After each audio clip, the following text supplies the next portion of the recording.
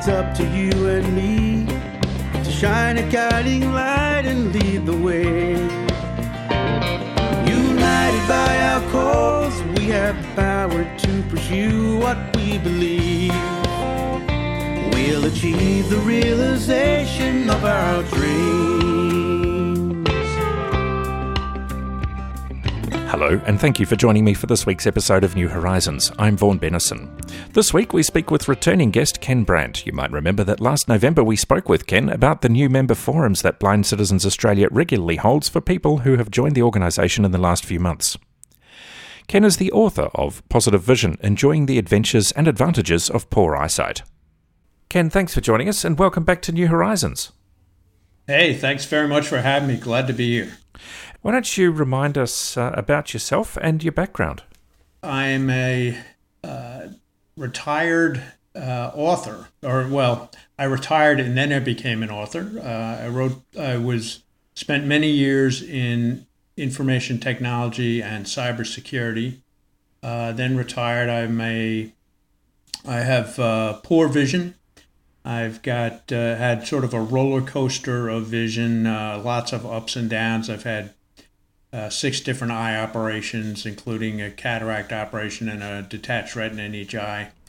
My vision has varied a lot. Right now it's at about 624 in my good eye and 648 in my other eye, which translates for anybody who might be listening in the U.S. to 2080 and 2160. I had many years where I was legally blind. I have, based on that experience, after I retired, I wrote a book called Positive Vision, Enjoying the Adventures and Advantages of Poor Eyesight. And it's been really fun talking to people about it. And I've heard a lot of sort of heartfelt stories from people who I'd never met before, who read it or listened to the audiobook version and really, really liked it, and it helped them out. So that's really good. Plus, there's lots of people with really good vision who just enjoyed the adventures and the humor. Let's talk a little bit about the process that you went through for writing the book. You mentioned that you've had ups and downs with your vision for quite a long time. What made you decide to write the book, and I guess what was the outcome that you expected from it? Well, I was reluctant to discuss my vision for the vast majority of my life, but I'd had a lot of stories and anecdotes that people liked hearing about over coffee or beers that my friends enjoyed and thought were funny or exciting. And I thought, well, why don't I just write them all down in a book? I had not wanted to discuss my vision before that because I thought it might be detrimental to my career, or people might feel bad or feel sorry for me about stuff related to vision. And I just didn't want to bring up the subject. And I thought, well, I'll just stay silent about it. But I'm really glad I wrote the book. It was fun to write, and it took me about 2 years. I would write a lot, and then I would take a break for a couple weeks or days, and then I would write a lot again. And I did the same thing with the editing. I'd hand it off to my editor. She would think of a bunch of suggestions, and then I would rewrite, edit. And those gaps really helped a lot with the process. You would think of new ideas, better ways to say things, adventures or anecdotes that I had forgotten about. So all of that was really, really good, and it also enabled me to, just confirm any part of the book that involved some friends and acquaintances. I ran by them, said, all right, this is my recollection. Is this how you recollect it? And got some additional ideas and insights from them. So that was all really good. So that's how I proceeded. It was a slow but steady process. Took about 2 years, including the narration. Narration took a while too. The process of learning how to use the audio software, and a friend of mine, I was very lucky in several things. One is visually, my wife is an art director and has designed tons of logos and sales pieces and brochures for large and small companies. So she designed the interior of the book, the layout and everything. Plus, she designed the book cover. So very, very happy with all of that. That was a lucky break for me. I had a friend who I had known for many years but never worked with, and she was an editor, is an editor. She's a columnist related to jazz in New York City. Plus, she's edited practically every magazine you ever heard of, like, Oprah, Popular Mechanics, Vanity Fair, Cosmopolitan, et cetera, et cetera, et cetera. She's done editing for all of those places. And she was the editor of the book, which is great because in a lot of ways, my book is like a magazine. I suggest reading it from front to back, but it's a whole bunch of different things like a magazine. So you could really probably read it in any order. I was very lucky. A friend of mine who I exercise with 3 mornings a week, we work out when lockdown permits us to work out together. He and some neighbors and I get together 3 mornings a week and exercise. And he won the Order of Australia one year for the work he's done for the environment and forestry and everything. And he's also a writer, and he wrote the foreword. So that was really an honor to have him write the foreword. And all of those things were really nice aspects of writing the book. Let's talk about the publishing process. Did you self-publish, or were you successful in getting it accepted by a publisher? Well, I read a lot about the whole pluses and minuses of both options, and I thought that the psychology and reception of everything has changed dramatically over the last 10 or 20 years, and there doesn't seem to be any negative connotation to self-publishing.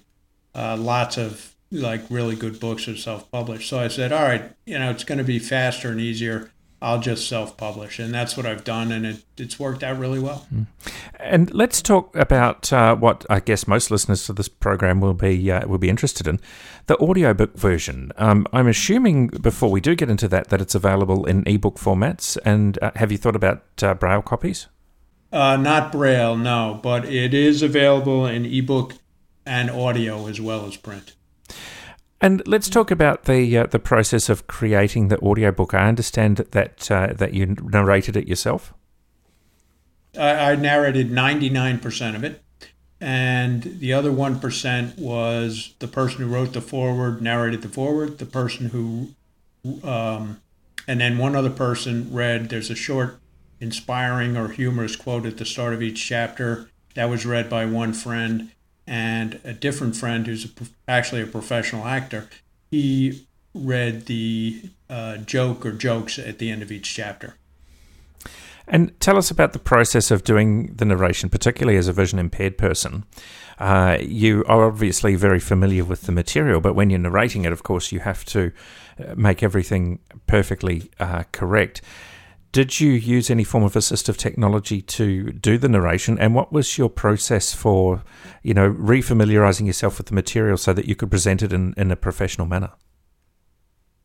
Well, 2 things. One is way before I started actually recording the narration of the book, as part of writing and editing the book, I read it out loud to myself several times. Just reading the Word version on the screen. If I enlarge the Word version, I can see it okay on the screen.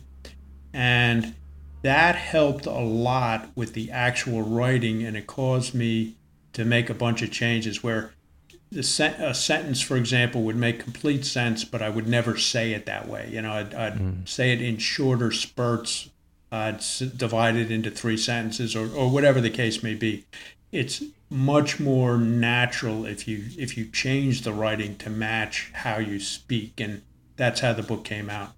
So then in terms of the process, while wearing my reading glasses, I can see well enough to use Audacity, which is a program for recording like all kinds of stuff, music or books, and that worked out very, very well. So I had a friend who was the He's actually a piano player in a jazz band that I'm in. I'm an amateur trumpet player, and he very, very nicely lent me his professional microphone, coached me on how to use the program, and did the audio editing after I had created the whole book. He really went through it and did all the nips and tucks and whatever else you have to do to have it come out really well before I submitted it to the distributor.